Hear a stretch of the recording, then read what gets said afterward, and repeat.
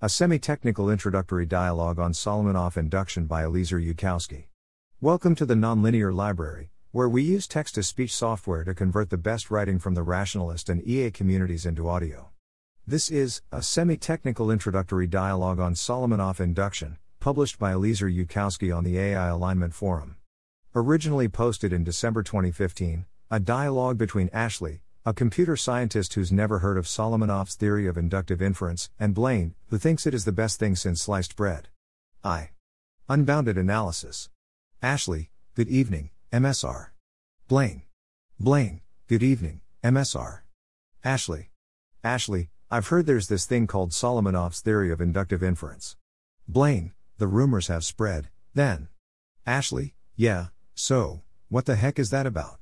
Blaine, invented in the 1960s by the mathematician Ray Solomonoff, the key idea in Solomonoff induction is to do sequence prediction by using Bayesian updating on a prior composed of a mixture of all computable probability distributions. Ashley, wait. Back up a lot. Before you try to explain what Solomonoff induction is, I'd like you to try to tell me what it does, or why people study it in the first place. I find that helps me organize my listening. Right now I don't even know why I should be interested in this. Blaine, okay. Let me think for a second. Ashley, also, while I can imagine things that sequence prediction might mean, I haven't yet encountered it in a technical context, so you'd better go a bit further back and start more at the beginning.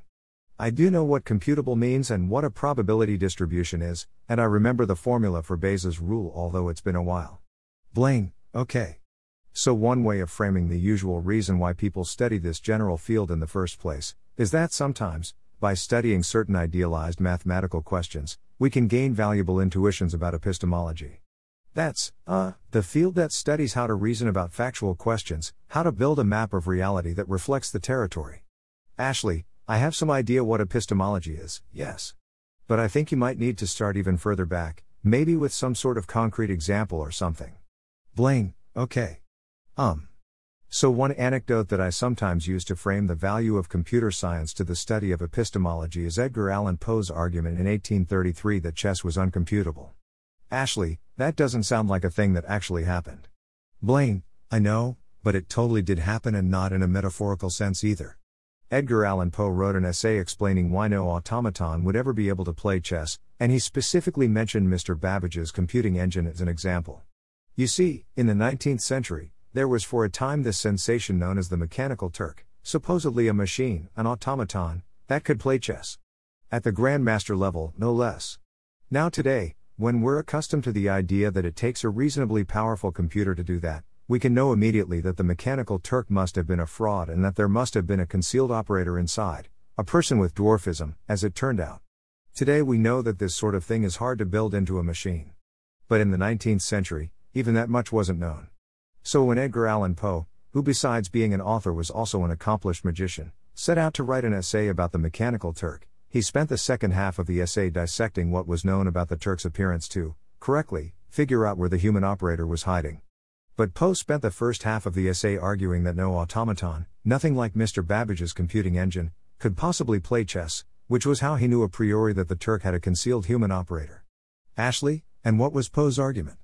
Blaine, Poe observed that in an algebraical problem, each step followed from the previous step of necessity, which was why the steps in solving an algebraical problem could be represented by the deterministic motions of gears in something like Mr. Babbage's computing engine. But in a chess problem, Poe said, there are many possible chess moves, and no move follows with necessity from the position of the board, and even if you did select one move, the opponent's move would not follow with necessity, so you couldn't represent it with the determined motion of automatic gears. Therefore, Poe said, whatever was operating the Mechanical Turk must have the nature of Cartesian mind, rather than the nature of deterministic matter, and this was knowable a priori. And then he started figuring out where the required operator was hiding. Ashley, that's some amazingly impressive reasoning for being completely wrong. Blaine, I know. Isn't it great? Ashley, I mean, that sounds like Poe correctly identified the hard part of playing computer chess, the branching factor of moves and countermoves, which is the reason why no simple machine could do it. And he just didn't realize that a deterministic machine could deterministically check many possible moves in order to figure out the game tree. So close, and yet so far. Blaine, more than a century later, in 1950, Claude Shannon published the first paper ever written on computer chess. And in passing, Shannon gave the formula for playing perfect chess if you had unlimited computing power, the algorithm you'd use to extrapolate the entire game tree. We could say that Shannon gave a short program that would solve chess if you ran it on a hypercomputer, where a hypercomputer is an ideal computer that can run any finite computation immediately. And then Shannon passed on to talking about the problem of locally guessing how good a board position was, so that you could play chess using only a small search. I say all this to make a point about the value of knowing how to solve problems using hypercomputers, even though hypercomputers don't exist. Yes, there's often a huge gap between the unbounded solution and the practical solution. It wasn't until 1997, 47 years after Shannon's paper giving the unbounded solution, that Deep Blue actually won the World Chess Championship. Ashley, and that wasn't just a question of faster computing hardware running Shannon's ideal search algorithm. There were a lot of new insights along the way, most notably the alpha-beta pruning algorithm and a lot of improvements in positional evaluation. Blaine, right? But I think some people overreact to that 47-year gap, and act like it's worthless to have an unbounded understanding of a computer program, just because you might still be 47 years away from a practical solution. But if you don't even have a solution that would run on a hypercomputer, you're Poe in 1833, not Shannon in 1950. The reason I tell the anecdote about Poe is to illustrate that Poe was confused about computer chess in a way that Shannon was not. When we don't know how to solve a problem even given infinite computing power, the very work we are trying to do is in some sense murky to us. When we can state code that would solve the problem given a hypercomputer, we have become less confused. Once we have the unbounded solution, we understand, in some basic sense, the kind of work we are trying to perform, and then we can try to figure out how to do it efficiently. Ashley, which may well require new insights into the structure of the problem, or even a conceptual revolution in how we imagine the work we're trying to do. Blaine, yes, but the point is that you can't even get started on that if you're arguing about how playing chess has the nature of Cartesian mind rather than matter. At that point you're not 50 years away from winning the chess championship, you're 150 years away, because it took an extra 100 years to move humanity's understanding to the point where Claude Shannon could trivially see how to play perfect chess using a large enough computer. I'm not trying to exalt the unbounded solution by denigrating the work required to get a bounded solution. I'm not saying that when we have an unbounded solution we're practically there and the rest is a matter of mere lowly efficiency. I'm trying to compare having the unbounded solution to the horrific confusion of not understanding what we're trying to do. Ashley, okay. I think I understand why, in your view, it's important to know how to solve problems using infinitely fast computers, or hypercomputers as you call them. When we can say how to answer a question using infinite computing power, that means we crisply understand the question itself, in some sense, while if we can't figure out how to solve a problem using unbounded computing power, that means we're confused about the problem, in some sense. I mean, anyone who's ever tried to teach the more doomed sort of undergraduate to write code knows what it means to be confused about what it takes to compute something. Blaine, right? Ashley, so what does this have to do with Solomonoff induction? Blaine, well, suppose I asked you how to do epistemology using infinite computing power? Ashley, my good fellow, I would at once reply, beep. Were. Problem.do epistemology not crisply specified. At this stage of affairs, I do not think this reply indicates any fundamental confusion on my part, rather I think it is you who must be clearer. Blaine, given unbounded computing power, how would you reason in order to construct an accurate map of reality? Ashley, that still strikes me as rather underspecified. Blaine, perhaps. But even there I would suggest that it's a mark of intellectual progress to be able to take vague and underspecified ideas like do good epistemology and turn them into crisply specified problems. Imagine that I went up to my friend Cecil and said, how would you do good epistemology given unlimited computing power and a short Python program? And Cecil at once came back with an answer, a good and reasonable answer, once it was explained. Cecil would probably know something quite interesting that you do not presently know. Ashley, I confess to being rather skeptical of this hypothetical. But if that actually happened, if I agreed, to my own satisfaction, that someone had stated a short Python program that would do good epistemology if run on an unboundedly fast computer, then I agree that I'd probably have learned something quite interesting about epistemology. Blaine, what Cecil knows about, in this hypothetical, is Solomonoff induction. In the same way that Claude Shannon answered given infinite computing power, how would you play perfect chess? Ray Solomonoff answered given infinite computing power, how would you perfectly find the best hypothesis that fits the facts? Ashley, suddenly, I find myself strongly suspicious of whatever you are about to say to me. Blaine, that's understandable. Ashley, in particular, I'll ask at once whether Solomonoff induction assumes that our hypotheses are being given to us on a silver platter along with the exact data we're supposed to explain, or whether the algorithm is organizing its own data from a big messy situation and inventing good hypotheses from scratch. Blaine, great question. It's the second one. Ashley, really? Okay, now I have to ask whether Solomonoff induction is a recognized concept in good standing in the field of academic computer science, because that does not sound like something modern-day computer science knows how to do. Blaine, I wouldn't say it's a widely known concept, but it's one that's in good academic standing.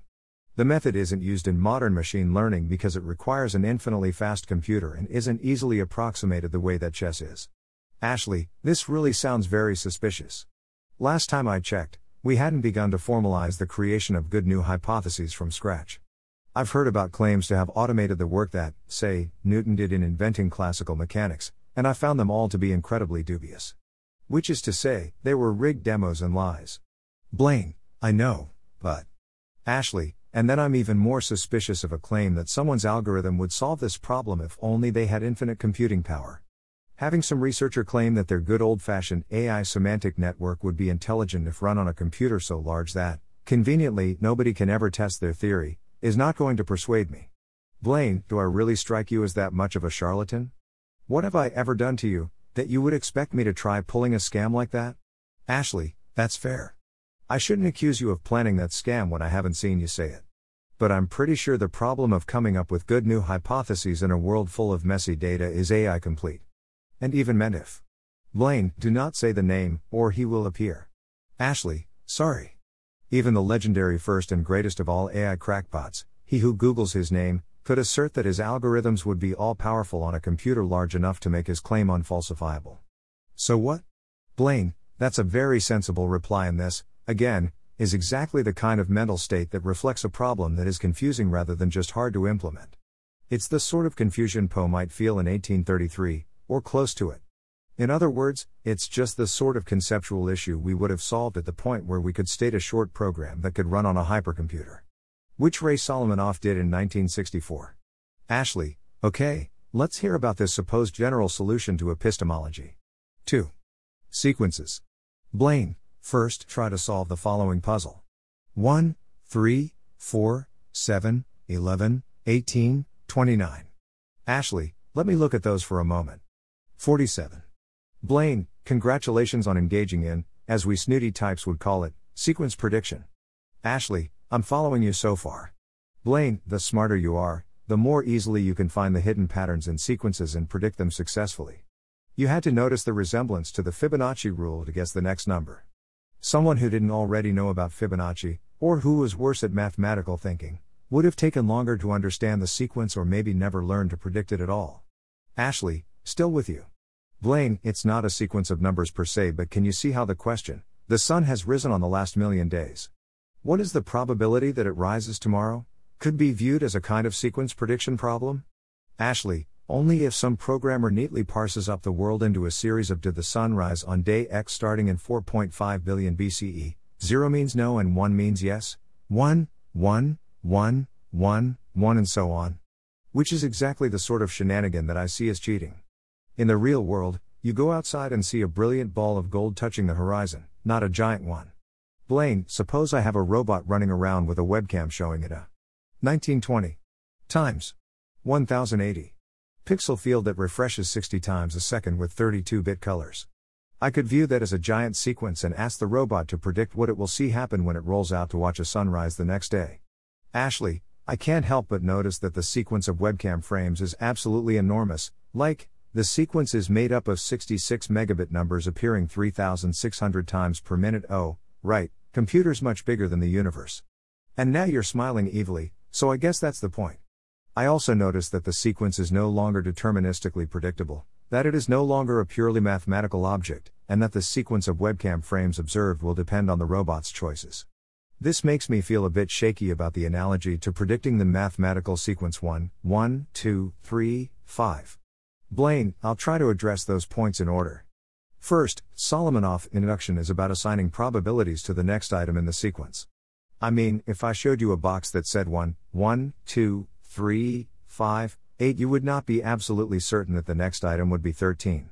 There could be some more complicated rule that just looked Fibonacci-ish but then diverged. You might guess with 90% probability but not 100% probability, or something like that. Ashley, this has stopped feeling to me like math. Blaine, there is a large branch of math, to say nothing of computer science, that deals in probabilities and statistical prediction. We are going to be describing absolutely lawful and deterministic ways of assigning probabilities after seeing 1, 3, 4, 7, 11, 18. Ashley, okay, but if you're later going to tell me that this lawful probabilistic prediction rule underlies a generally intelligent reasoner, I'm already skeptical. No matter how large a computer it's run on, I find it hard to imagine that some simple set of rules for assigning probabilities is going to encompass truly and generally intelligent answers about sequence prediction, like Terence Tao would give after looking at the sequence for a while. We just have no idea how Terence Tao works, so we can't duplicate his abilities in a formal rule, no matter how much computing power that rule gets you're smiling evilly again. I'll be quite interested if that evil smile turns out to be justified. Blaine, indeed. Ashley, I also find it hard to imagine that this deterministic mathematical rule for assigning probabilities would notice if a box was outputting an encoded version of to be or not to be from Shakespeare by mapping A to Z onto 1 to 26, which I would notice eventually though not immediately upon seeing 20, 15, 2, 5, 15, 18. And you're still smiling evilly. Blaine, indeed. That is exactly what Solomonoff induction does. Furthermore, we have theorems establishing that Solomonoff induction can do it way better than you or Terence Tao. Ashley, a theorem proves this. As in a necessary mathematical truth. Even though we have no idea how Terence Tao works empirically and there's evil smile number 4. Okay. I am very skeptical, but willing to be convinced. Blaine, so if you actually did have a hypercomputer, you could cheat, right? And Solomonoff induction is the most ridiculously cheating cheat in the history of cheating. Ashley, go on. Blaine, we just run all possible computer programs to see which are the simplest computer programs that best predict the data seen so far, and use those programs to predict what comes next. This mixture contains, among other things, an exact copy of Terence Tao, thereby allowing us to prove theorems about their relative performance. Ashley, is this an actual reputable math thing? I mean, really? Blaine, I'll deliver the formalization later, but you did ask me to first state the point of it all.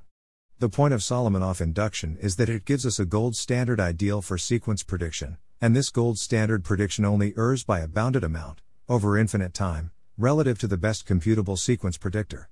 We can also see it as formalizing the intuitive idea that was expressed by William Ockham a few centuries earlier that simpler theories are more likely to be correct, and as telling us that simplicity should be measured in algorithmic complexity, which is the size of a computer program required to output a hypothesis's predictions.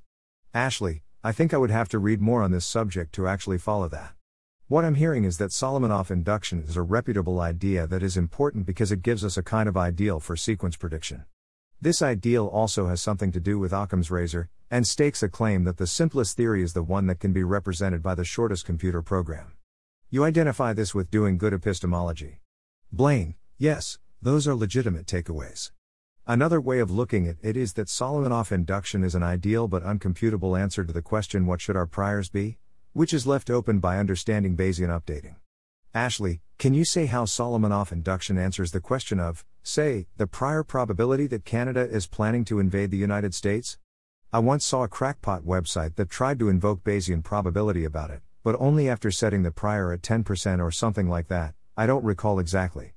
Does Solomonoff induction let me tell him that he's making a math error, instead of just calling him silly in an informal fashion? Blaine, if you're expecting to sit down with Leibniz and say, gentlemen, let us calculate, then you're setting your expectations too high. Solomonoff gives us an idea of how we should compute that quantity given unlimited computing power. It doesn't give us a firm recipe for how we can best approximate that ideal in real life using bounded computing power, or human brains. That's like expecting to play perfect chess after you read Shannon's 1950 paper. But knowing the ideal, we can extract some intuitive advice that might help our online crackpot if only he'd listen. Ashley, but according to you, Solomonoff induction does say in principle what is the prior probability that Canada will invade the United States. Blaine, yes, up to a choice of universal Turing machine. Ashley, looking highly skeptical, so I plug a universal Turing machine into the formalism, and in principle, I get out a uniquely determined probability that Canada invades the USA. Blaine, exactly. Ashley, aha. Well, go on.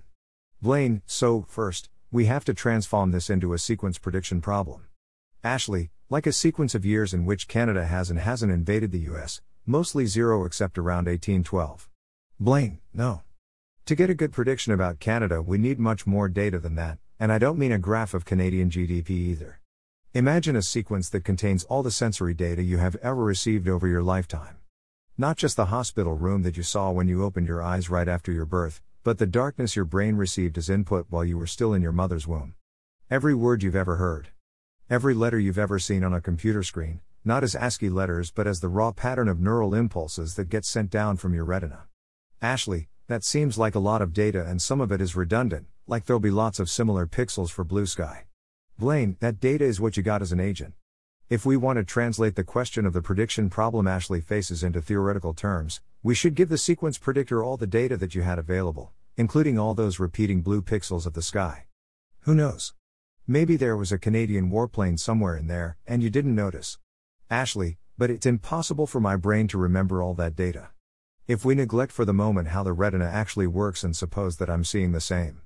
1920 times 1080. At 60 Hz feed the robot would, that's far more data than my brain can realistically learn per second. Blaine, so then Solomonoff induction can do better than you can, using its unlimited computing power and memory. That's fine. Ashley, but what if you can do better by forgetting more? Blaine, if you have limited computing power, that makes sense. With unlimited computing power, that really shouldn't happen, and that indeed is one of the lessons of Solomonoff induction. An unbounded Bayesian never expects to do worse by updating on another item of evidence. For one thing, you can always just do the same policy you would have used if you hadn't seen that evidence. That kind of lesson is one of the lessons that might not be intuitively obvious, but which you can feel more deeply by walking through the math of probability theory.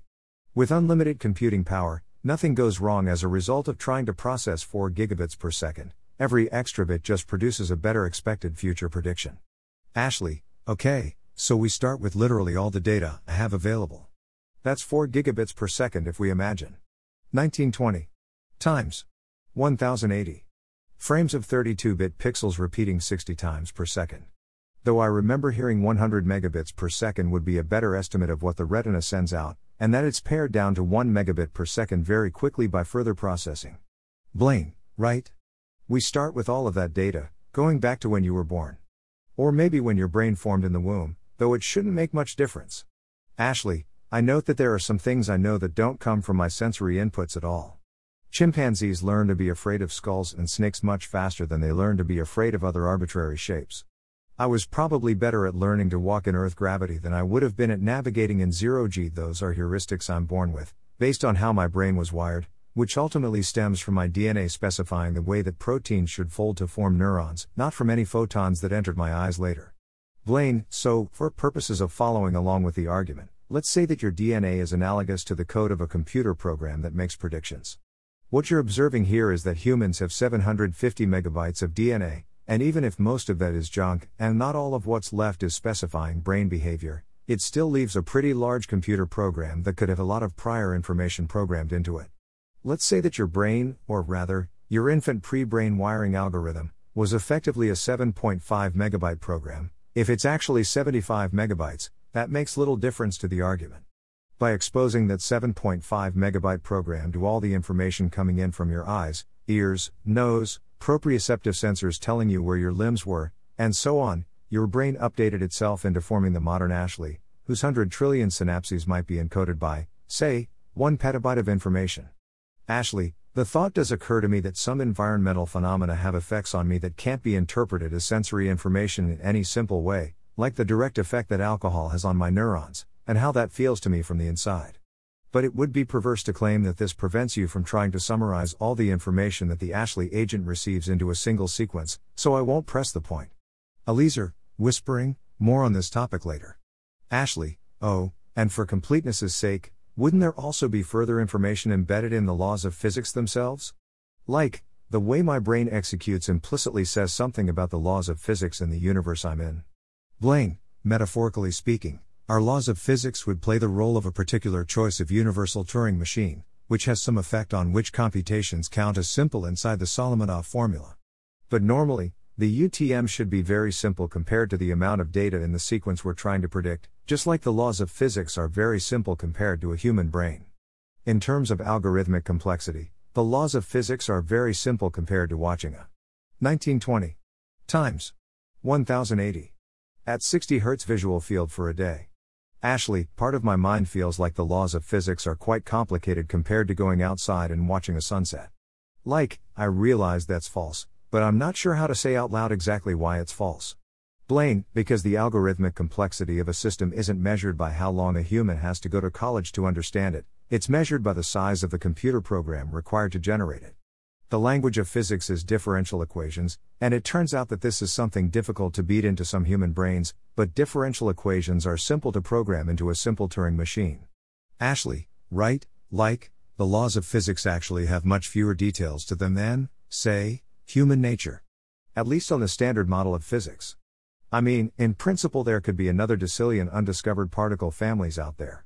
Blaine, the concept of algorithmic complexity isn't about seeing something with lots of gears and details, it's about the size of computer program required to compress all those details.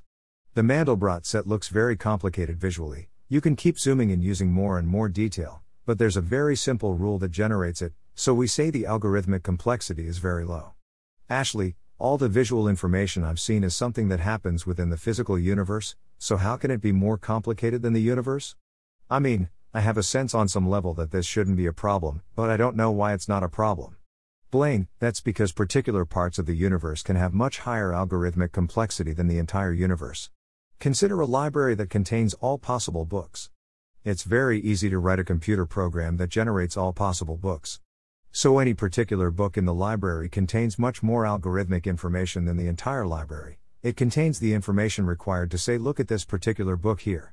If pi is normal, then somewhere in its digits is a copy of Shakespeare's Hamlet, but the number saying which particular digit of pi to start looking at will be just about exactly as large as Hamlet itself. The copy of Shakespeare's Hamlet that exists in the decimal expansion of pi is more complex than pi itself. If you zoomed way in and restricted your vision to a particular part of the Mandelbrot set, what you saw might be much more algorithmically complex than the entire Mandelbrot set, because the specification has to say where in the Mandelbrot set you are.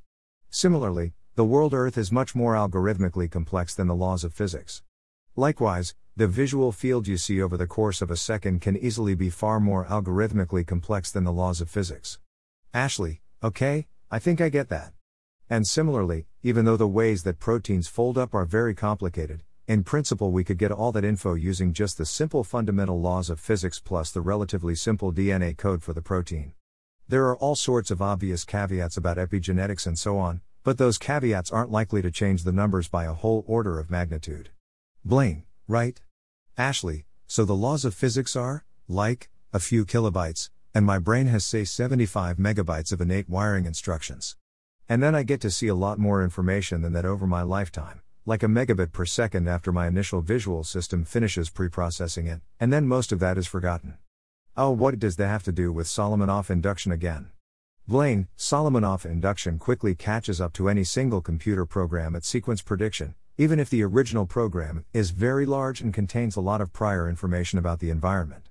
If a program is 75 megabytes long, it can only predict 75 megabytes worth of data better than the Solomonoff inductor before the Solomonoff inductor catches up to it. That doesn't mean that a Solomonoff inductor knows everything a baby does after the first second of exposure to a webcam feed, but it does mean that after the first second, the Solomonoff inductor is already no more surprised than a baby by the vast majority of pixels in the next frame.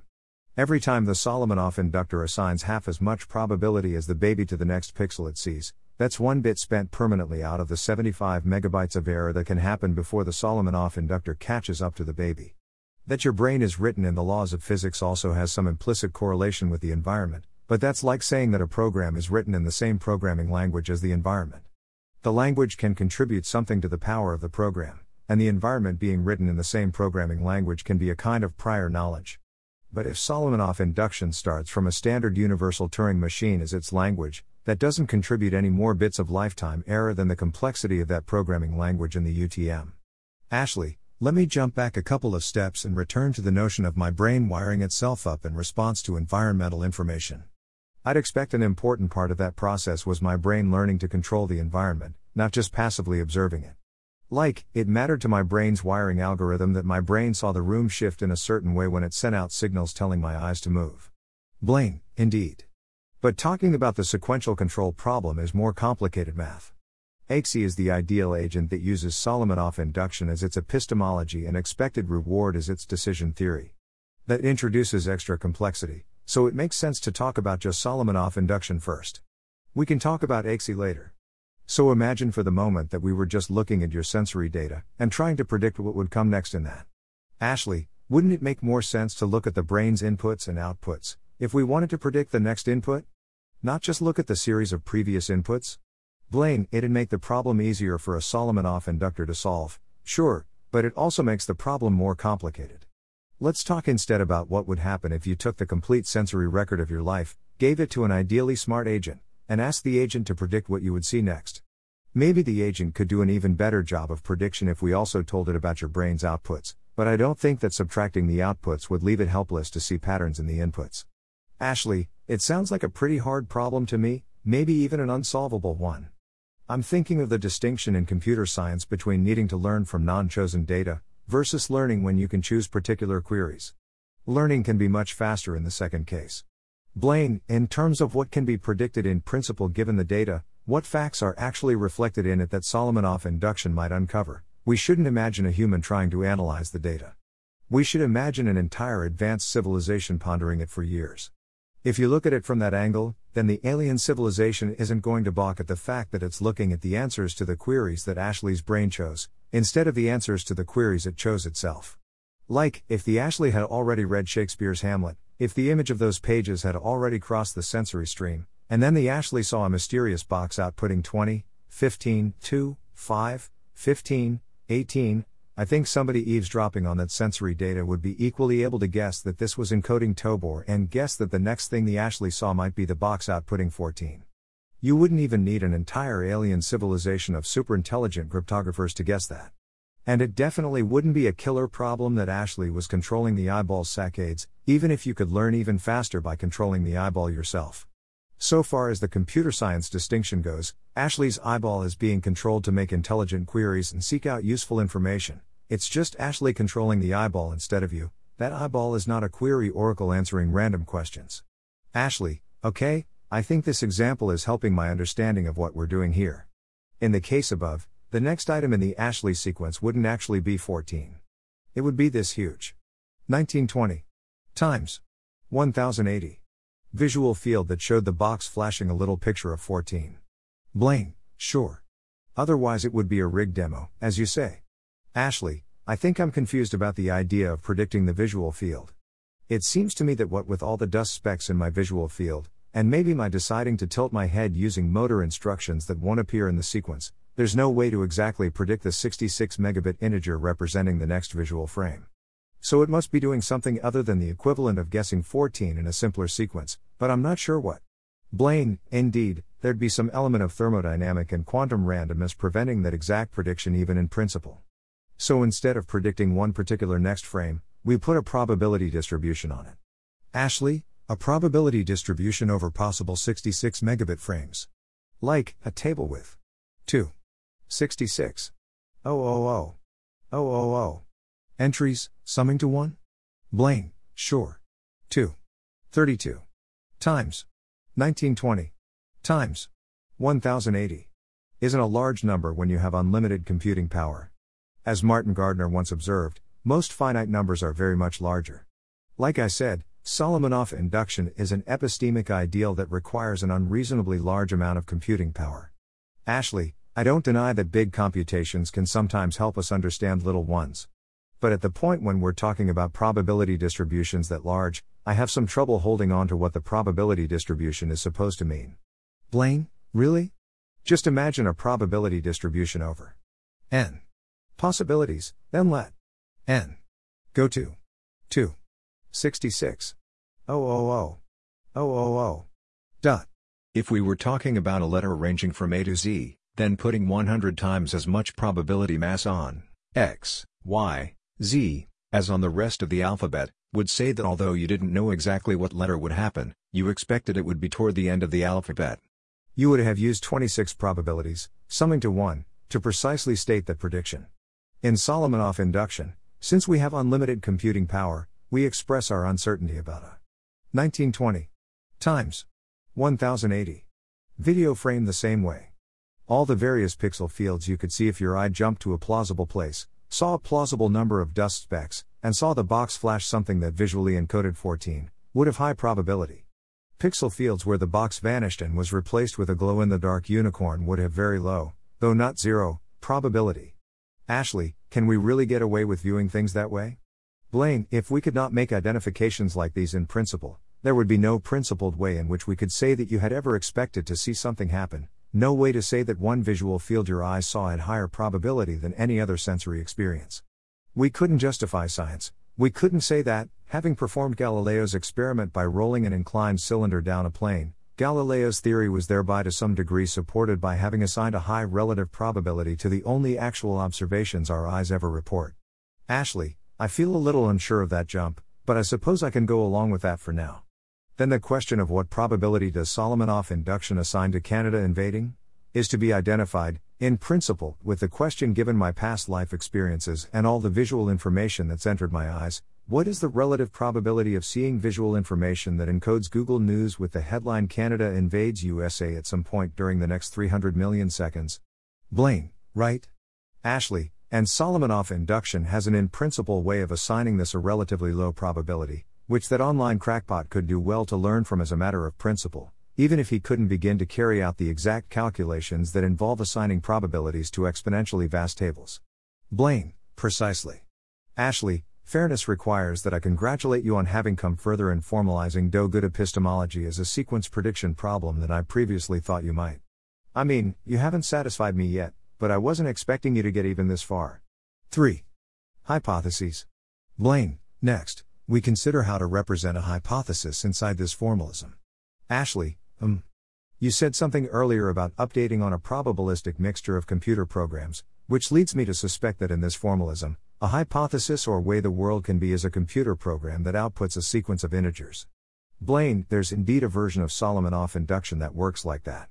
But I prefer the version where a hypothesis assigns probabilities to sequences. Like, if the hypothesis is that the world is a fair coin, then we shouldn't try to make that hypothesis predict heads, tails, heads, but should let it just assign a 1/32 prior probability to the sequence HTTTH. Ashley, I can see that for coins, but I feel a bit iffier on what this means as a statement about the real world. Blaine, a single hypothesis inside the Solomonoff mixture would be a computer program that took in a series of video frames, and assigned a probability to each possible next video frame. Or for greater simplicity and elegance, imagine a program that took in a sequence of bits, ones and zeros, and output a rational number for the probability of the next bit being 1. We can readily go back and forth between a program like that, and a probability distribution over sequences. Like, if you could answer all of the questions, what's the probability that the coin comes up heads on the first flip? What's the probability of the coin coming up heads on the second flip, if it came up heads on the first flip?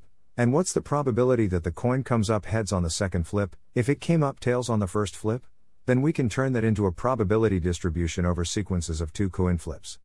Analogously, if we have a program that outputs the probability of the next bit, conditioned on a finite number of previous bits taken as input, that program corresponds to a probability distribution over infinite sequences of bits.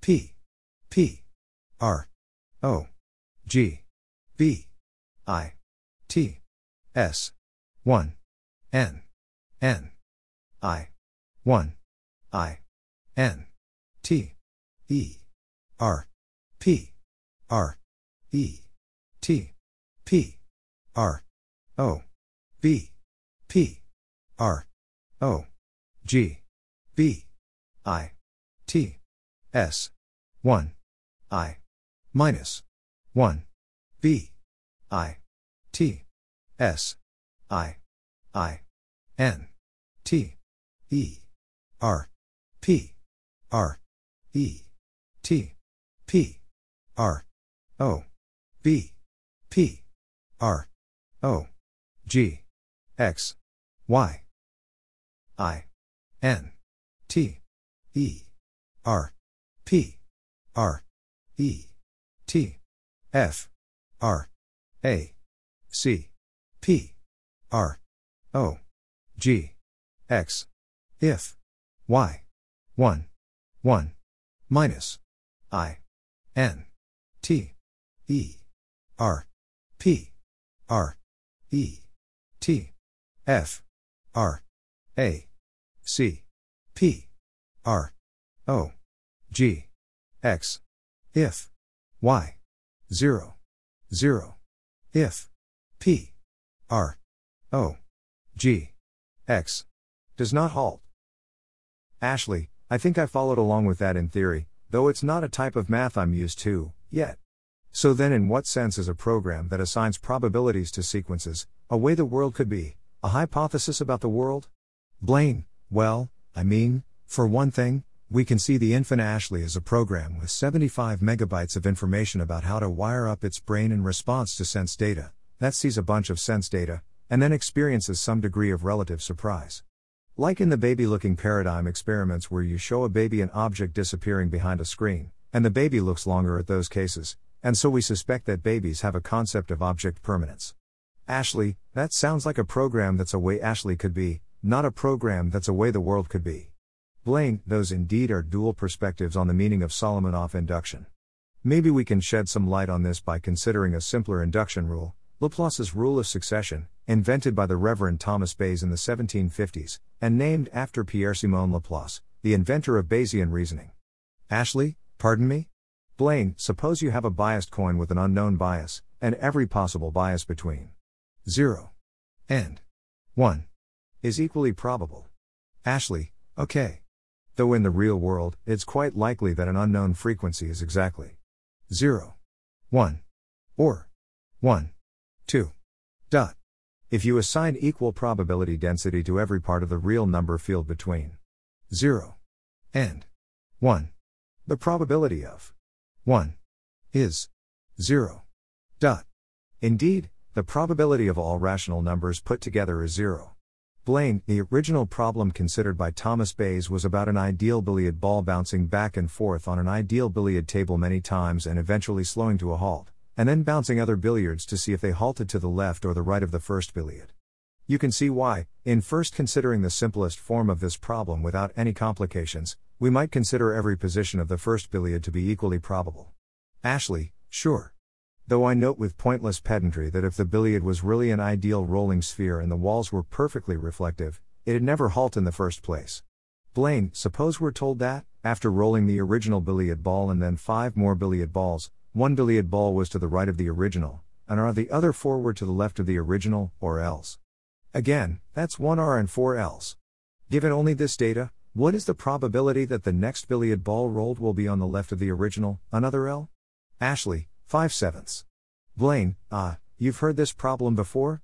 Ashley, no, but it's obvious. Blaine, really? Ashley, combinatorics. Consider just the orderings of the balls, instead of their exact positions. Designate the original ball with the symbol, the next 5 balls as LLLLR, and the next ball to be rolled as. Given that the current ordering of these 6 balls is LLLLR and that all positions and spacings of the underlying balls are equally likely, after rolling there will be 7 equally likely orderings LLLLR, LLLLR, LLLLR, and so on up to LLLLR and LLLLR. In 5 of those 7 orderings, these on the left of the. In general, if we see M of L and N of R, the probability of the next item being an L is M 1, M, N 2. Blaine, gosh. Well, the much more complicated proof originally devised by Thomas Bayes starts by considering every position of the original ball to be equally likely a priori, the additional balls as providing evidence about that position, and then integrating over the posterior probabilities of the original ball's possible positions to arrive at the probability that the next ball lands on the left or right. Ashley, hey. And is all that extra work useful if you also happen to know a little combinatorics? Blaine, well, it tells me exactly how my beliefs about the original ball change with each new piece of evidence, the new posterior probability function on the ball's position. Suppose I instead asked you something along the lines of, given 4 liters and 1 R, where do you think the original ball is most likely to be on the number line? How likely is it to be within 0.1 distance of there? Ashley, that's fair, I don't see a combinatoric answer for the later part. You'd have to actually integrate over the density function. F M 1 minus F N D F Blaine. Anyway, let's just take at face value that Laplace's rule of succession says that, after observing M 1s and N 0s, the probability of getting a 1 next is M 1 M N 2 ASHLEY. But of course, Blaine, we can consider Laplace's rule as a short Python program that takes in a sequence of 1s and 0s, and spits out the probability that the next bit in the sequence will be 1. We can also consider it as a probability distribution over infinite sequences, like this: 0, 1, 2, 1, 1, 2, 0, 1, 2, asterisk, 2, 3, 1, 3, 0, 1, 1, 2, asterisk, 1, 3, 1, 6, 0, 1, 2, asterisk, 2, 3, asterisk, 3, 4, 1, 4, 0, 1, 1, 2, asterisk, 2, 3, asterisk, 1, 4, 1, 12, 0, 10, 1, 2, asterisk, 1, 3, asterisk, 1, 2, 1, 12, and so on. Now, we can view this as a rule someone might espouse for predicting coin flips, but also view it as corresponding to a particular class of possible worlds containing randomness. I mean, Laplace's rule isn't the only rule you could use. Suppose I had a barrel containing 10 white balls and 10 green balls. If you already knew this about the barrel, then after seeing M white balls and N green balls, you'd predict the next ball being white with probability 10 minus M 20 minus M minus N. If you use Laplace's rule, that's like believing the world was like a billiards table with an original ball rolling to a stop at a random point and new balls ending up on the left or right. If you use 10 minus M 20 minus M minus N, that's like the hypothesis that there are 10 green balls and 10 white balls in a barrel.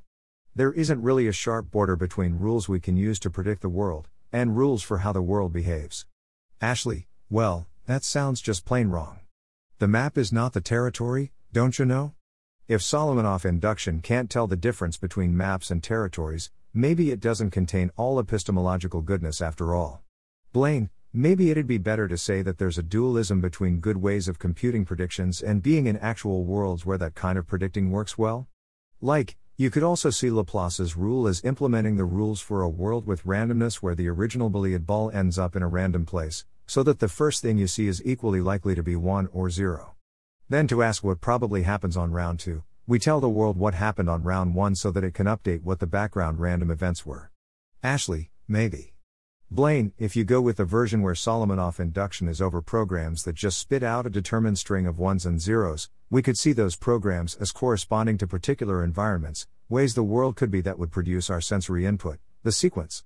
We could jump ahead and consider the more sophisticated decision problem that appears in ASHLEY, an environment as a program that takes your motor outputs as its input, and then returns your sensory inputs as its output. Then we can see a program that produces Bayesian updated predictions as corresponding to a hypothetical probabilistic environment that implies those updates, although they'll be conjugate systems rather than mirror images. Ashley, did you say something earlier about the deterministic and probabilistic versions of Solomonoff induction giving the same answers? Like, is it a distinction without a difference whether we ask about simple programs that reproduce the observed data versus simple programs that assign high probability to the data? I can't see why that should be true, especially since Turing machines don't include a randomness source. Blaine, I'm told the answers are the same, but I confess I can't quite see why, unless there's some added assumption I'm missing. So let's talk about programs that assign probabilities for now, because I think that case is clearer. 4. Simplicity. Blaine, the next key idea is to prefer simple programs that assign high probability to our observations so far. Ashley, it seems like an obvious step, especially considering that you were already talking about simple programs in Occam's razor a while back. Solomonoff induction is part of the Bayesian program of inference, right? Blaine, indeed. Very much so. Ashley, okay, so let's talk about the program, or hypothesis, For this barrel has an unknown frequency of white and green balls, versus the hypothesis this barrel has 10 white and 10 green balls, versus the hypothesis, this barrel always puts out a green ball after a white ball and vice versa. Let's say we see a green ball, then a white ball, the sequence GW. The first hypothesis assigns this probability 1, 2, asterisk, 1, 3, 1, 6. The second hypothesis assigns this probability 10, 20, asterisk, 9, 19, or roughly 1, 4. And the third hypothesis assigns probability 1, 2, asterisk, 1. Now it seems to me that there's some important sense in which, even though Laplace's rule assigned a lower probability to the data, it's significantly simpler than the second and third hypotheses and is the wiser answer. Does Solomonoff induction agree? Blaine, I think you might be taking into account some prior knowledge that isn't in the sequence itself, there. Like, things that alternate either 100, 1010 or 010101 are objectively simple in the sense that a short computer program simulates them or assigns probabilities to them. It's just unlikely to be true about an actual barrel of white and green balls. If 10 is literally the first sense data that you ever see, when you are a fresh new intelligence with only 2 bits to rub together, then the universe consists of alternating bits is no less reasonable than the universe produces bits with an unknown random frequency anywhere between 0 and 1. Ashley, conceded. But as I was going to say, we have 3 hypotheses that assigned 1, 6, 1, 4, and 1, 2 to the observed data, but to know the posterior probabilities of these hypotheses we need to actually say how relatively likely they were a priori, so we can multiply by the odds ratio. Like, if the prior odds were 3, 2, 1, the posterior odds would be 3, 2, 1, asterisk, 2, 12, 3, 12, 6, 12, 3, 2, 1, asterisk, 2, 3, 6, 6, 6, 6, 1, 1, 1. Dot. Now, how would Solomonoff induction assign prior probabilities to those computer programs? Because I remember you saying, way back when, that you thought Solomonoff was the answer to how should Bayesians assign priors? Blaine, well, how would you do it? Ashley, I mean yes, the simpler rules should be favored, but it seems to me that there's some deep questions as to the exact relative simplicity of the rules. M. 1. M. N. 2. Or the rule 10. Minus. M. 20. Minus. M. Minus. N. Or the rule alternate the bits. Blaine, suppose I ask you to just make up some simple rule. Ashley, okay, if I just say the rule I think you're looking for, the rule would be, the complexity of a computer program is the number of bits needed to specify it to some arbitrary but reasonable choice of compiler or universal Turing machine, and the prior probability is 1, 2, to the power of the number of bits. Since, for example, there's 32 possible 5-bit programs, so each such program has probability 1, 32. Dot. So if it takes 16 bits to specify Laplace's rule of succession, which seems a tad optimistic, then the prior probability would be 1, 65,536. Which seems a tad pessimistic. Blaine, now just apply that rule to the infinity of possible computer programs that assign probabilities to the observed data, update their posterior probabilities based on the probability they've assigned to the evidence so far, sum over all of them to get your next prediction, and we're done. And yes, that requires a hypercomputer that can solve the halting problem, but we're talking ideals here. Let P be the set of all programs and S 1, S 2, S N. Also written S N be the sense data so far, then S O L S N P R O G P 2 minus L E N G T H P R O G N J 1 I N T E R P R E T P R O B P R O G S J. Minus. 1. S. J. P. S.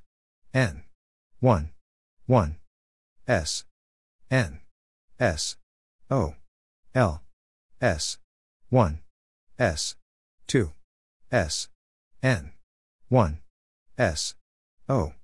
L. S. 1. S. 2. S.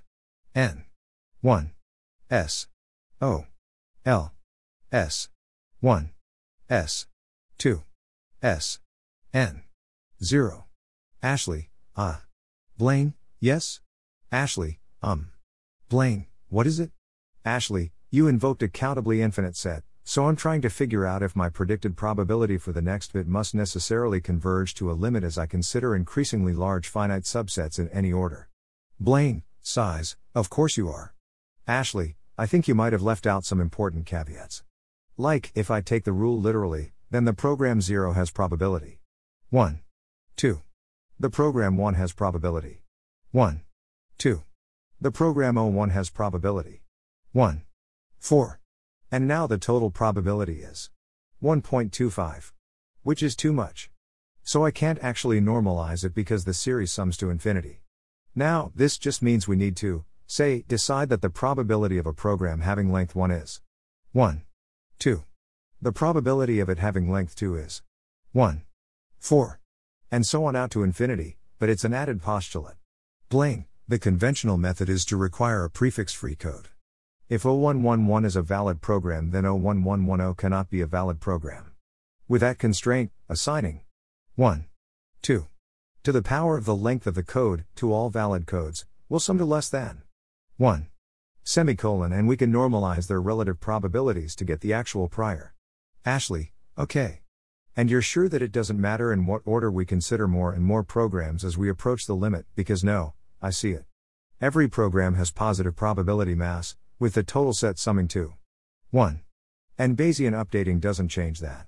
So as I consider more and more programs, in any order, there are only so many large contributions that can be made from the mix, there's only so often that the final probability can change. Like, let's say there are at most 99 programs with probability 1% that assign probability 0 to the next bit being a 1, that's only 99 times the final answer can go down by as much as 0.01. As the limit is approached? Blaine, this idea generalizes, and is important. List all possible computer programs, in any order you like. Use any definition of simplicity that you like, so long as for any given amount of simplicity, there are only a finite number of computer programs that's simple. As you go on carving off chunks of prior probability mass and assigning them to programs, it must be the case that as programs get more and complicated, their prior probability approaches 0. Though it's still positive for every finite program, because of Cromwell's rule. You can't have more than 99 programs assign 1% prior probability and still obey Cromwell's rule, which means there must be some most complex program that is assigned 1% probability, which means every more complicated program must have less than 1% probability out to the end of the infinite list. Ashley, I don't think I've ever heard that justification for Occam's razor before. I think I like it. I mean, I've heard a lot of appeals to the empirical simplicity of the world, and so on, but this is the first time I've seen a logical proof that, in the limit, more complicated hypotheses must be less likely than simple ones. Blaine, behold the awesomeness that is Solomonoff induction. Ashley, but you didn't actually use the notion of computational simplicity to get that conclusion. You just required that the supply of probability mass is finite and the supply of potential complications is infinite. Any way of counting discrete complications would imply that conclusion, even if it went by surface wheels and gears. Blaine, well, maybe. But it so happens that Yudkowsky did invent or reinvent that argument after pondering Solomonoff induction, and if it predates him, or Solomonoff, then Yudkowsky doesn't know the source. Concrete inspiration for simplified arguments is also a credit to a theory, especially if the simplified argument didn't exist before that. Ashley, fair enough. Versus choice of universal Turing machine. Ashley, my next question is about the choice of universal Turing machine, the choice of compiler for our program codes. There's an infinite number of possibilities there, and in principle, the right choice of compiler can make our probability for the next thing we'll see be anything we like. At least I'd expect this to be the case, based on how the problem of induction usually goes. So with the right choice of universal Turing machine, our online crackpot can still make it be the case that Solomonoff induction predicts Canada invading the USA. Blaine, one way of looking at the problem of good epistemology, I'd say, is that the job of a good epistemology is not to make it impossible to err. You can still blow off your foot if you really insist on pointing the shotgun at your foot and pulling the trigger. The job of good epistemology is to make it more obvious when you're about to blow your own foot off with a shotgun. On this dimension, Solomonoff induction excels. If you claim that we ought to pick an enormously complicated compiler to encode our hypotheses, in order to make the simplest hypothesis that fits the evidence be one that predicts Canada invading the USA, then it should be obvious to everyone except you that you are in the process of screwing up. Ashley, but of course they'll say that their code is just the simple and natural choice of universal Turing machine, because they'll exhibit a meta-UTM which outputs that UTM given only a shortcode. And if you say the meta-UTM is complicated. Blaine, Flaun's law says, there is not now, nor has there ever been, nor will there ever be, any programming language in which it is the least bit difficult to write bad code. You can't make it impossible for people to screw up, but you can make it more obvious. And Solomonoff induction would make it even more obvious than might at first be obvious, because, Ashley, Your Honor, I move to have the previous sentence taken out and shot. Blaine, let's say that the whole of your sensory information is the string 10,101,010. Consider the stupid hypothesis: this program has a 99% probability of producing a 1 on every turn, which you jump to after seeing the first bit. What would you need to claim your priors were like? What universal Turing machine would you need to endorse, in order to maintain blind faith in that hypothesis in the face of ever-mounting evidence? Ashley, you'd need a universal Turing machine Blaine.BLAINE that assigned a very high probability to the blind program def prob next element is one previous underscore sequence, return 0.99. Like, if Blaine.BLAINE sees the code 0, it executes the blind program return 0.99. And to defend yourself against charges that your UTM Blaine.BLAINE was not itself simple, you'd need a meta UTM, blind meta, which, when it sees the code 10, executes Blaine.BLAINE. And to really wrap it up, you'd need to take a fixed point through all towers of meta and use diagonalization to create the UTM blind diag that, when it sees the program code 0, executes return 0.99, and when it sees the program code 10, executes blind diag. I guess I can see some sense in which, even if that doesn't resolve Hume's problem of induction, anyone actually advocating that would be committing blatant shenanigans on a common sense level, arguably more blatant than it would have been if we hadn't made them present the UTM. Blaine, actually, the shenanigans have to be much worse than that in order to fool Solomonoff induction. Like, Solomonoff induction using your blind diag isn't fooled for a minute, even taking blind diag entirely on its own terms. Ashley, really? Blaine, assuming 60 sequence items per second? Yes, absolutely. Solomonoff induction shrugs off the delusion in the first minute, unless there are further and even more blatant shenanigans. We did require that your blind diag be a universal Turing machine, meaning that it can reproduce every computable probability distribution over sequences, given some particular code to compile.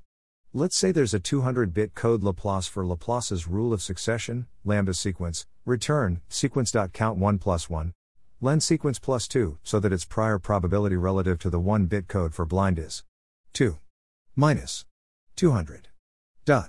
Let's say that the sense data is around 50/50 ones and zeros. Every time we see a 1, blind gains a factor of 2 over Laplace, 99% versus 50% probability, and every time we see a 0, blind loses a factor of 50 over Laplace, 1% versus 50% probability. On average, every 2 bits of the sequence, blind is losing a factor of 25 or, say, a bit more than 4 bits, i.e., on average blind is losing 2 bits of probability per element of the sequence observed. So it's only going to take 100 bits, or a little less than 2 seconds, for Laplace to win out over blind. Ashley, I see. I was focusing on a UTM that assigned lots of prior probability to blind, but what I really needed was a compiler that, while still being universal and encoding every possibility somewhere, still assigned a really tiny probability to Laplace, Faircoin that encodes return 0.5, and every other hypothesis that does better, round by round, than blind. So what I really need to carry off the delusion is obstinate diag that is universal, assigns high probability to blind, requires billions of bits to specify Laplace, and also requires billions of bits to specify any UTM that can execute Laplace as a shorter code than billions of bits. Because otherwise we will say, but given the evidence, this other UTM would have done better. I agree that those are even more blatant shenanigans than I thought. Blaine, yes. And even then, even if your UTM takes 2 billion bits to specify Faircoin, Solomonoff Induction will lose its faith in BLAINE after seeing a billion bits. Which will happen before the first year is out, if we're getting 60 bits per second. And if you turn around and say, oh, well, I didn't mean that was my UTM, I really meant this was my UTM, this thing over here where it takes 1 trillion bits to encode Faircoin, then that's probability theory violating shenanigans where you're changing your priors as you go. Ashley, that's actually a very interesting point, that what's needed for a Bayesian to maintain a delusion in the face of mounting evidence is not so much a blindly high prior for the delusory hypothesis, as a blind skepticism of all its alternatives. But what if their UTM requires a googol bits to specify Faircoin? What if BLAINE and BLAINE diag, or programs pretty much isomorphic to them, are the only programs that can be specified in less than a googol bits? BLAINE, then your desire to shoot your own foot off has been made very, very visible to anyone who understands Solomonoff induction. We're not going to get absolutely objective prior probabilities as a matter of logical deduction, not without principles that are unknown to me and beyond the scope of Solomonoff induction. But we can make the stupidity really blatant and force you to construct a downright embarrassing universal Turing machine. Ashley, I guess I can see that. I mean, I guess that if you're presenting a ludicrously complicated universal Turing machine that just refuses to encode the program that would predict Canada not invading, that's more visibly silly than a verbal appeal that says, but you must just have faith that Canada will invade. I guess part of me is still hoping for a more objective sense of complicated. BLAINE, we could say that reasonable UTMs should contain a small number of wheels and gears in a material instantiation under our universe's laws of physics, which might in some ultimate sense provide a prior over priors. Like, the human brain evolved from DNA-based specifications, and the things you can construct out of relatively small numbers of physical objects are simple under the prior implicitly searched by natural selection. Ashley, but what if I think it's likely that our physical universe or the search space of DNA won't give us a good idea of what's complicated? BLAINE, for your alternative notion of what's complicated to go on being believed even as other hypotheses are racking up better experimental predictions, you need to assign a ludicrously low probability that our universe's space of physical systems buildable using a small number of objects could possibly provide better predictions of that universe than your complicated alternative notion of prior probability. We don't need to appeal that it's a priori more likely than not that a universe can be predicted well by low object-number machines built using that universe's physics. Instead, we appeal that it would violate Cromwell's rule, and would constitute exceedingly special pleading, to assign the possibility of a physically learnable universe a probability of less than 2 minus 1. Dot. It then takes only a megabit of exposure to notice that the universe seems to be regular. Ashley, in other words, so long as you don't start with an absolute and blind prejudice against the universe being predictable by simple machines encoded in our universe's physics, so long as, on this planet of 7 billion people, you don't assign probabilities less than 2 minus 1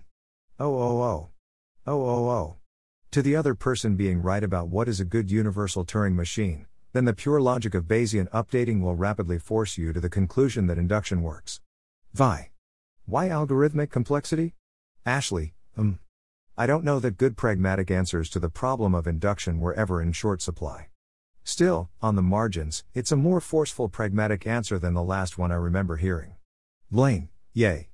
Now isn't Solomonoff induction wonderful? Ashley, maybe? You didn't really use the principle of computational simplicity to derive that lesson.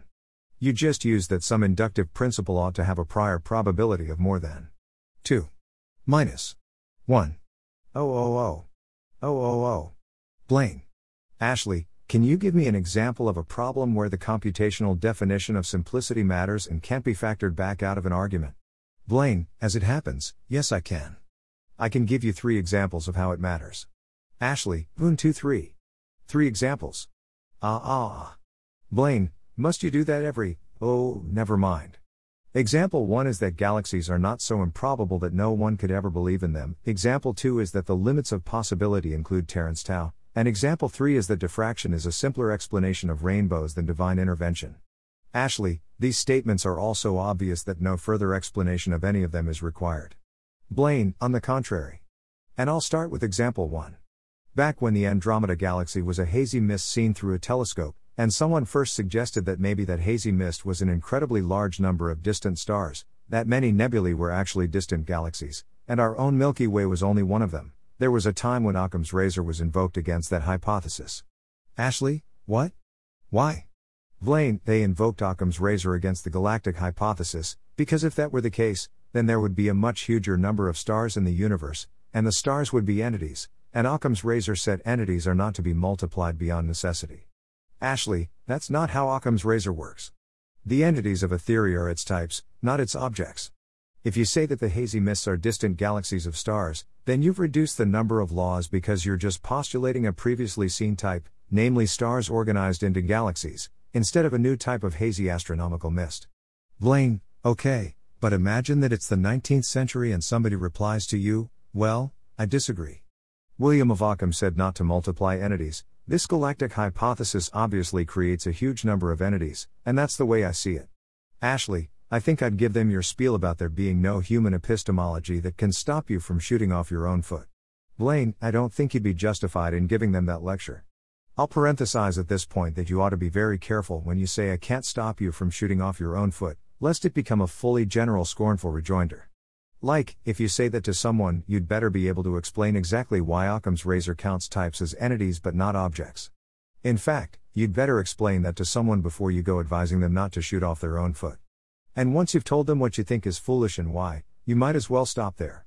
Except in really weird cases of people presenting us with enormously complicated and jury-rigged universal Turing machines, and then we say the shotgun thing. Ashley, that's fair.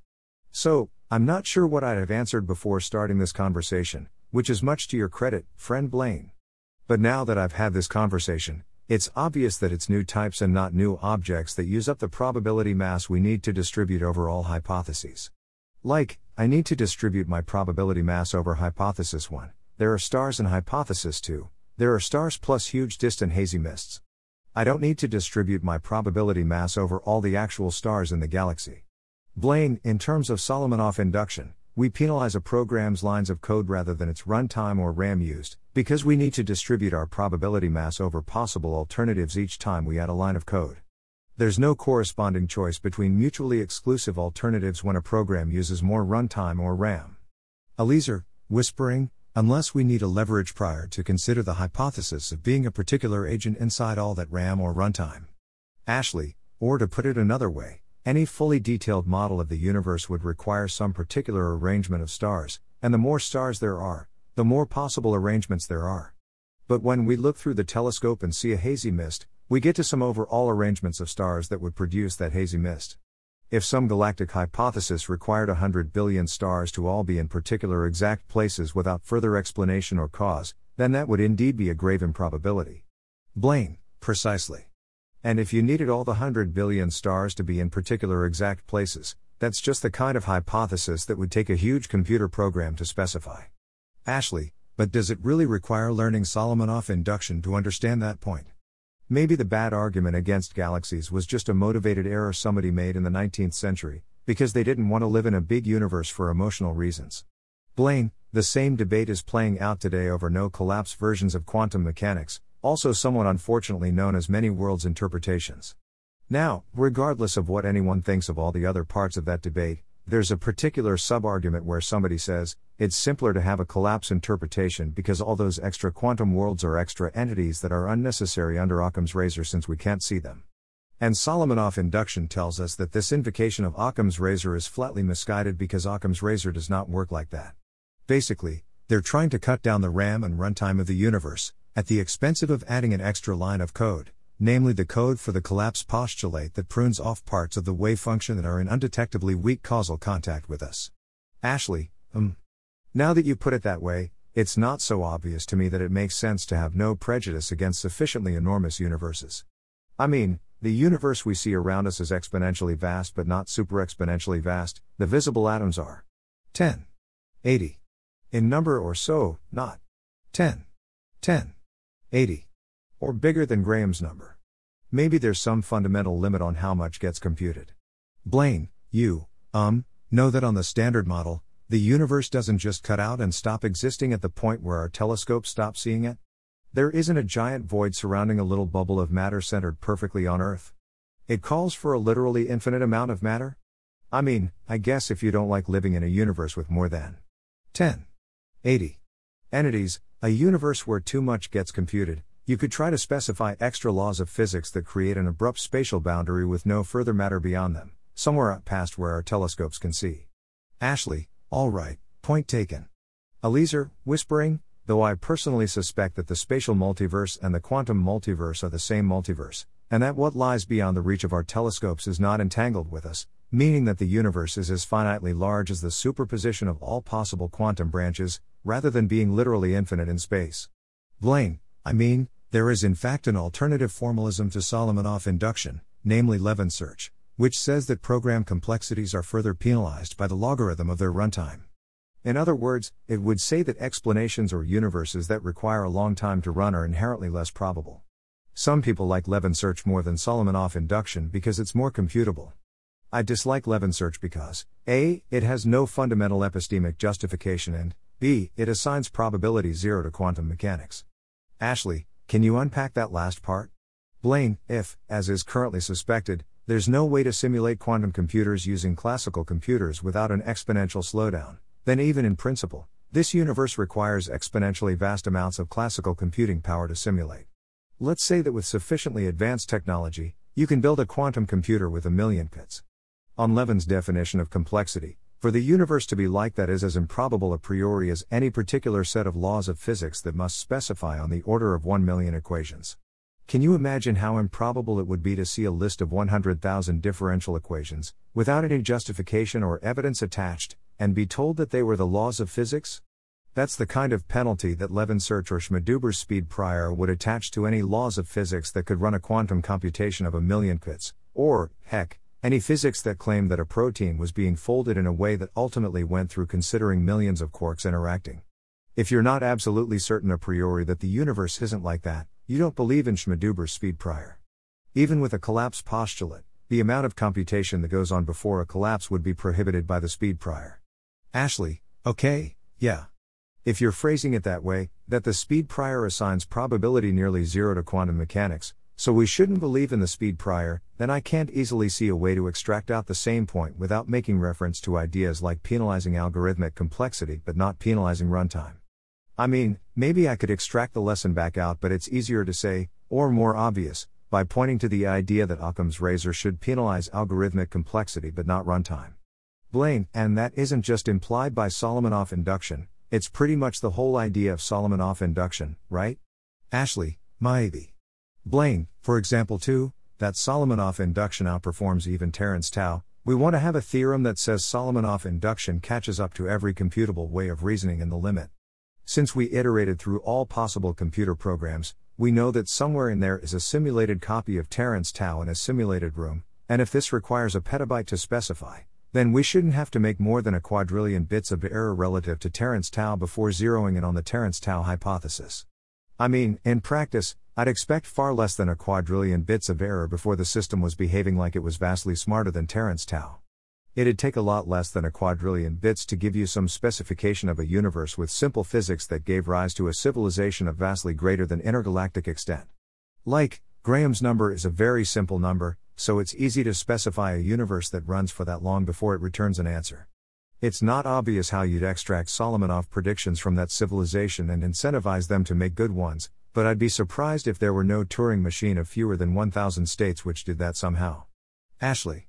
Blaine, and for all I know there might be even better ways than that of getting exceptionally good predictions, somewhere in the list of the first decillion computer programs. That is, somewhere in the first 100 bits. Ashley, so your basic argument is, never mind Terence Tao, Solomonoff induction dominates God. Blaine, Solomonoff induction isn't the epistemic prediction capability of a superintelligence. It's the epistemic prediction capability of something that eats superintelligences like potato chips. Ashley, is there any point to contemplating an epistemology so powerful that it will never begin to fit inside the universe? Blaine, maybe? A lot of times, you just find people failing to respect the notion of ordinary superintelligence, doing the equivalent of supposing that a superintelligence behaves like a bad Hollywood genius and misses obvious seeming moves. And a lot of times you find them insisting that there's a limit to how much information you can get from the data or something along those lines. That alien message is intended to convey the counterpoint, that smarter entities can extract more info than is immediately apparent on the surface of things. Similarly, Thinking about Solomonoff induction might also cause someone to realize that if, say, you simulated zillions of possible simple universes, you could look at which agents were seeing exact data like the data you got, and figure out where you were inside that range of possibilities, so long as there was literally any correlation to use. And if you say that an agent can't extract that data, you're making a claim about which shortcuts to Solomonoff induction are and aren't computable. In fact, you're probably pointing at some particular shortcut and claiming nobody can ever figure that out using a reasonable amount of computing power even though the info is there in principle. Contemplating Solomonoff induction might help people realize that, yes, the data is there in principle. Like, until I ask you to imagine a civilization running for Graham's number of years inside a Graham-sized memory space, you might not imagine them trying all the methods of analysis that you personally can imagine being possible. Ashley, if somebody is making that mistake in the first place, I'm not sure you can beat it out of them by telling them the definition of Solomonoff induction. Blaine, maybe not. But to brute force somebody into imagining that sufficiently advanced agents have level 1 protagonist intelligence, that they are epistemically efficient rather than missing factual questions that are visible even to us, you might need to ask them to imagine an agent that can see literally anything seeable in the computational limit just so that their mental simulation of the ideal answer isn't running up against stupidity assertions. Like, I think there are a lot of people who could benefit from looking over the evidence they already personally have, and asking what a Solomonoff inductor could deduce from it, so that they wouldn't be running up against stupidity assertions about themselves. It's the same trick as asking yourself what God, Richard Feynman, or a perfect rationalist would believe in your shoes. You just have to pick a real or imaginary person that you respect enough for your model of that person to lack the same stupidity assertions that you believe about yourself. Ashley, well, let's once again try to factor out the part about Solomonoff induction in particular. If we're trying to imagine something epistemically smarter than ourselves, is there anything we get from imagining a complexity-weighted prior over programs in particular that we don't get from, say, trying to imagine the reasoning of one particular Graham number-sized civilization? Blaine, we get the surety that even anything we imagine Terence Tao himself is being able to figure out is something that is allowed to be known after some bounded number of errors versus Terence Tao, because Terence Tao is inside the list of all computer programs and gets promoted further each time the dominant paradigm makes a prediction error relative to him. We can't get that dominance property without invoking all possible ways of computing or something like it. We can't incorporate the power of all reasonable processes, unless we have a set such that all the reasonable processes are in it. The enumeration of all possible computer programs is one such set. Ashley, Blaine, example 3, diffraction is a simpler explanation of rainbows than divine intervention. I don't think I need to belabor this point very much, even though in one way it might be the most central one. It sounds like Jehovah placed rainbows in the sky as a sign that the Great Flood would never come again. It's a simple explanation. You can explain it to a child in nothing flat.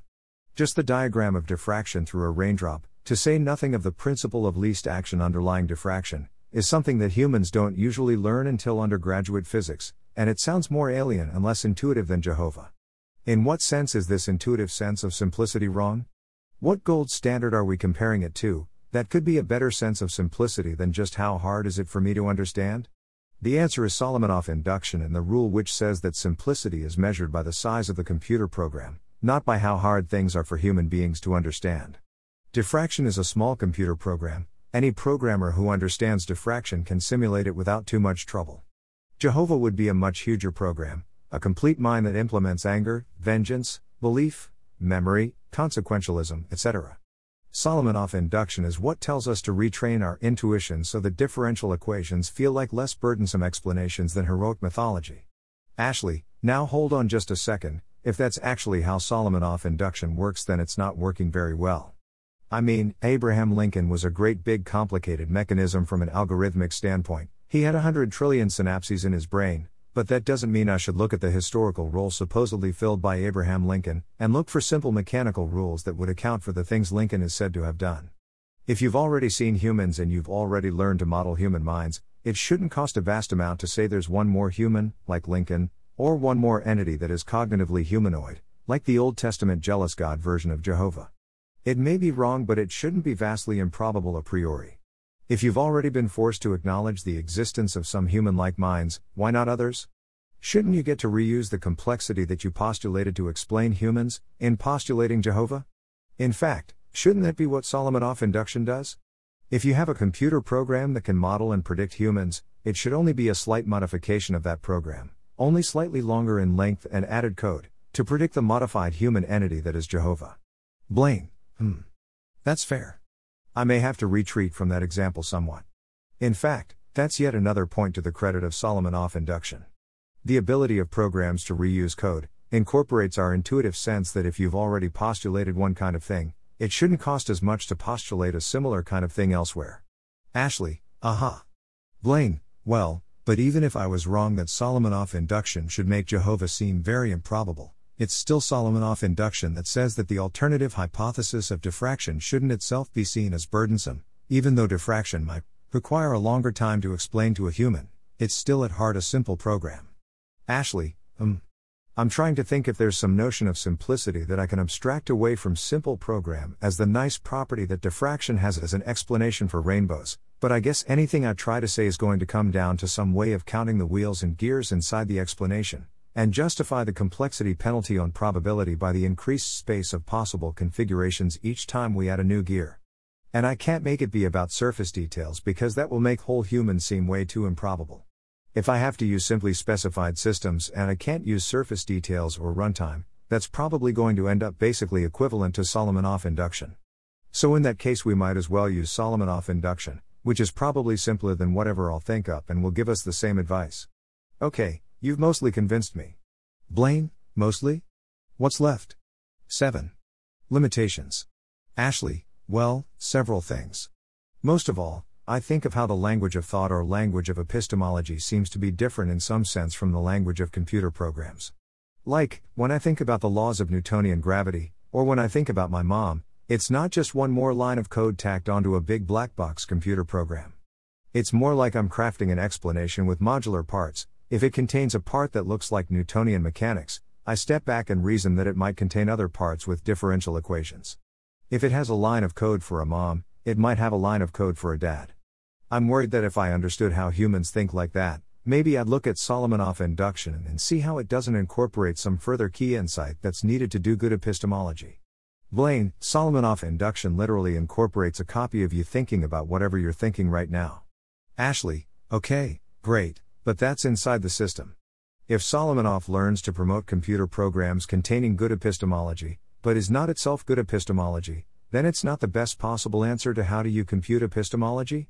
Like, natural selection produced humans but population genetics is not an answer to how does intelligence work, because the intelligence is in the inner content rather than the outer system. In that sense, it seems like a reasonable worry that Solomonoff induction might incorporate only some principles of good epistemology rather than all the principles, even if the internal content rather than the outer system might bootstrap the rest of the way. Blaine, if you put it that way. Long pause. Then I guess I have to agree. I mean, Solomonoff induction doesn't explicitly say anything about, say, the distinction between analytic propositions and empirical propositions, and knowing that is part of good epistemology on my view. So if you want to say that Solomonoff induction is something that bootstraps to good epistemology rather than being all of good epistemology by itself, I guess I have no choice but to agree. I do think the outer system already contains a lot of good epistemology and inspires a lot of good advice all on its own. Especially if you give it credit for formally reproducing principles that are common sense, because correctly formalizing common sense is no small feat. Ashley, got a list of the good advice you think is derivable? Blaine, not really, but off the top of my head. The best explanation is the one with the best mixture of simplicity and matching the evidence. Simplicity and matching the evidence can both be measured in bits, so they're commensurable. The simplicity of a hypothesis is the number of bits required to formally specify it, for example, as a computer program. When a hypothesis assigns twice as much probability to the exact observation seen so far as some other hypothesis, that's 1 bit's worth of relatively better matching the evidence. You should actually be making your predictions using all the explanations, not just the single best one, but explanations that poorly match the evidence will drop down to tiny contributions very quickly. Good explanations let you compress lots of data into compact reasons which strongly predict seeing just that data and no other data. Logic can't dictate prior probabilities absolutely, but if you assign probability less than 2 minus 1 to the prior that mechanisms constructed using a small number of objects from your universe might be able to well predict that universe, you're being unreasonable. So long as you don't assign infinitesimal prior probability to hypotheses that let you do induction, they will very rapidly overtake hypotheses that don't. It is a logical truth, not a contingent one, that more complex hypotheses must in the limit be less probable than simple ones. Epistemic rationality is a precise art with no user-controlled degrees of freedom in how much probability you ideally ought to assign to a belief. If you think you can tweak the probability depending on what you want the answer to be, you're doing something wrong. Things that you've seen in one place might reappear somewhere else. Once you've learned a new language for your explanations, like differential equations, you can use it to describe other things, because your best hypotheses will now already encode that language. We can learn meta-reasoning procedures as well as object-level facts by looking at which meta-reasoning rules are simple and have done well on the evidence so far. So far, we seem to have no a priori reason to believe that universes which are more expensive to compute are less probable. People were wrong about galaxies being a priori improbable because that's not how Occam's razor works. Today, other people are equally wrong about other parts of a continuous wave function counting as extra entities for the purpose of evaluating hypotheses complexity. If something seems weird to you but would be a consequence of simple rules that fit the evidence so far, well, there's nothing in these explicit laws of epistemology that adds an extra penalty term for weirdness. Your epistemology shouldn't have extra rules in it that aren't needed to do Solomonoff induction or something like it, including rules like science is not allowed to examine this particular part of reality. Ashley, this list isn't finite, is it? Blaine, well, there's a lot of outstanding debate about epistemology where you can view that debate through the lens of Solomonoff induction and see what Solomonoff suggests. Ashley, but if you don't mind my stopping to look at your last item, number 17 above, again, it's attempts to add completeness clauses to Solomonoff induction that make me the most nervous. I guess you could say that a good rule of epistemology ought to be one that's promoted by Solomonoff induction, that it should arise, in some sense, from the simple ways of reasoning that are good at predicting observations. But that doesn't mean a good rule of epistemology ought to explicitly be in Solomonoff induction or it's out. Blaine, can you think of good epistemology that doesn't seem to be contained in Solomonoff induction? Besides the example I already gave of distinguishing logical propositions from empirical ones. Ashley, I've been trying to. First, it seems to me that when I reason about laws of physics and how those laws of physics might give rise to higher levels of organization like molecules, cells, human beings, the earth, and so on, I'm not constructing in my mind a great big chunk of code that reproduces my observations. I feel like this difference might be important and it might have something to do with good epistemology. Blaine, I guess it could be. I think if you're saying that there might be this unknown other thing and therefore Solomonoff induction is terrible, then that would be the nirvana fallacy. Solomonoff induction is the best formalized epistemology we have right now. Ashley, I'm not saying that Solomonoff induction is terrible. I'm trying to look in the direction of things that might point to some future formalism that's better than Solomonoff induction. Here's another thing, I feel like I didn't have to learn how to model the human beings around me from scratch based on environmental observations. I got a jump start on modeling other humans by observing myself, and by recruiting my brain areas to run in a sandbox mode that models other people's brain areas, empathy, in a word. I guess I feel like Solomonoff induction doesn't incorporate that idea. Like, maybe inside the mixture there are programs which do that, but there's no explicit support in the outer formalism. Blaine, this doesn't feel to me like much of a disadvantage of Solomonoff induction. Ashley, I'm not saying it would be a disadvantage if we actually had a hypercomputer to run Solomonoff induction. I'm saying it might point in the direction of good epistemology that isn't explicitly included in Solomonoff induction. I mean, now that I think about it, a generalization of what I just said is that Solomonoff induction assumes I'm separated from the environment by a hard, Cartesian wall that occasionally hands me observations. Shouldn't a more realistic view of the universe be about a simple program that contains me somewhere inside it, rather than a simple program that hands observations to some other program? Blaine, maybe. How would you formalize that? It seems to open up a big can of worms. Ashley, but that's what my actual epistemology actually says. My world model is not about a big computer program that provides inputs to my soul, it's about an enormous mathematically simple physical universe that instantiates Ashley as one piece of it. And I think it's good and important to have epistemology that works that way. It wasn't obvious that we needed to think about a simple universe that embeds us. Descartes did think in terms of an impervious soul that had the universe projecting sensory information onto its screen, and we had to get away from that kind of epistemology. Blaine, you understand that Solomonoff induction makes only a bounded number of errors relative to any computer program which does reason the way you prefer, right? If thinking of yourself as a contiguous piece of the universe lets you make better experimental predictions, programs which reason that way will rapidly be promoted. Ashley, it's still unnerving to see a formalism that seems, in its own structure, to harken back to the Cartesian days of a separate soul watching a separate universe projecting sensory information on a screen. Who knows, maybe that would somehow come back to bite you? Blaine, well, it wouldn't bite you in the form of repeatedly making wrong experimental predictions. Ashley, but it might bite you in the form of having no way to represent the observation of, I drank this wine liquid and then my emotions changed. Could my emotions themselves be instantiated in stuff that can interact with some component of this liquid? Can alcohol touch neurons and influence them, meaning that I'm not a separate soul? If we interrogated the Solomonoff inductor, would it be able to understand that reasoning? Which brings up that dangling question from before about modeling the effect that my actions and choices have on the environment, and whether, say, an agent that used Solomonoff induction would be able to correctly predict if I drop an anvil on my head, my sequence of sensory observations will end. Eliezer, and that's my cue to step in. The natural next place for this dialogue to go, if I ever write a continuation, is the question of actions and choices, and the agent that uses Solomonoff induction for beliefs and expected reward maximization for selecting actions, the perfect rolling sphere of advanced agent theory, ASHLEY. Meanwhile, for more about the issues Ashley raised with agents being a contiguous part of the universe, see Embedded Agency. Thanks for listening. To help us out with the Nonlinear Library or to learn more, please visit nonlinear.org.